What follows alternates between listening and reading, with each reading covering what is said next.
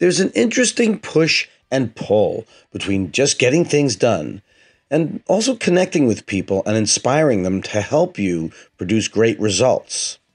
Let's hear what Jennifer Chapman has to say about working with people who are very task-oriented. So the first thing I've found that's crucial is helping those who are more left-brained or more task-focused to understand why those people and relationships matter.